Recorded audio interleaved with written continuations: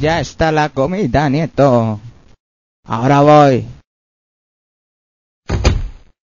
Menos mal que no me han pillado. Braulia, tu hijo me recuerda a mí a esas edades. Estaba fumándose un porrito mientras se hacía una paja.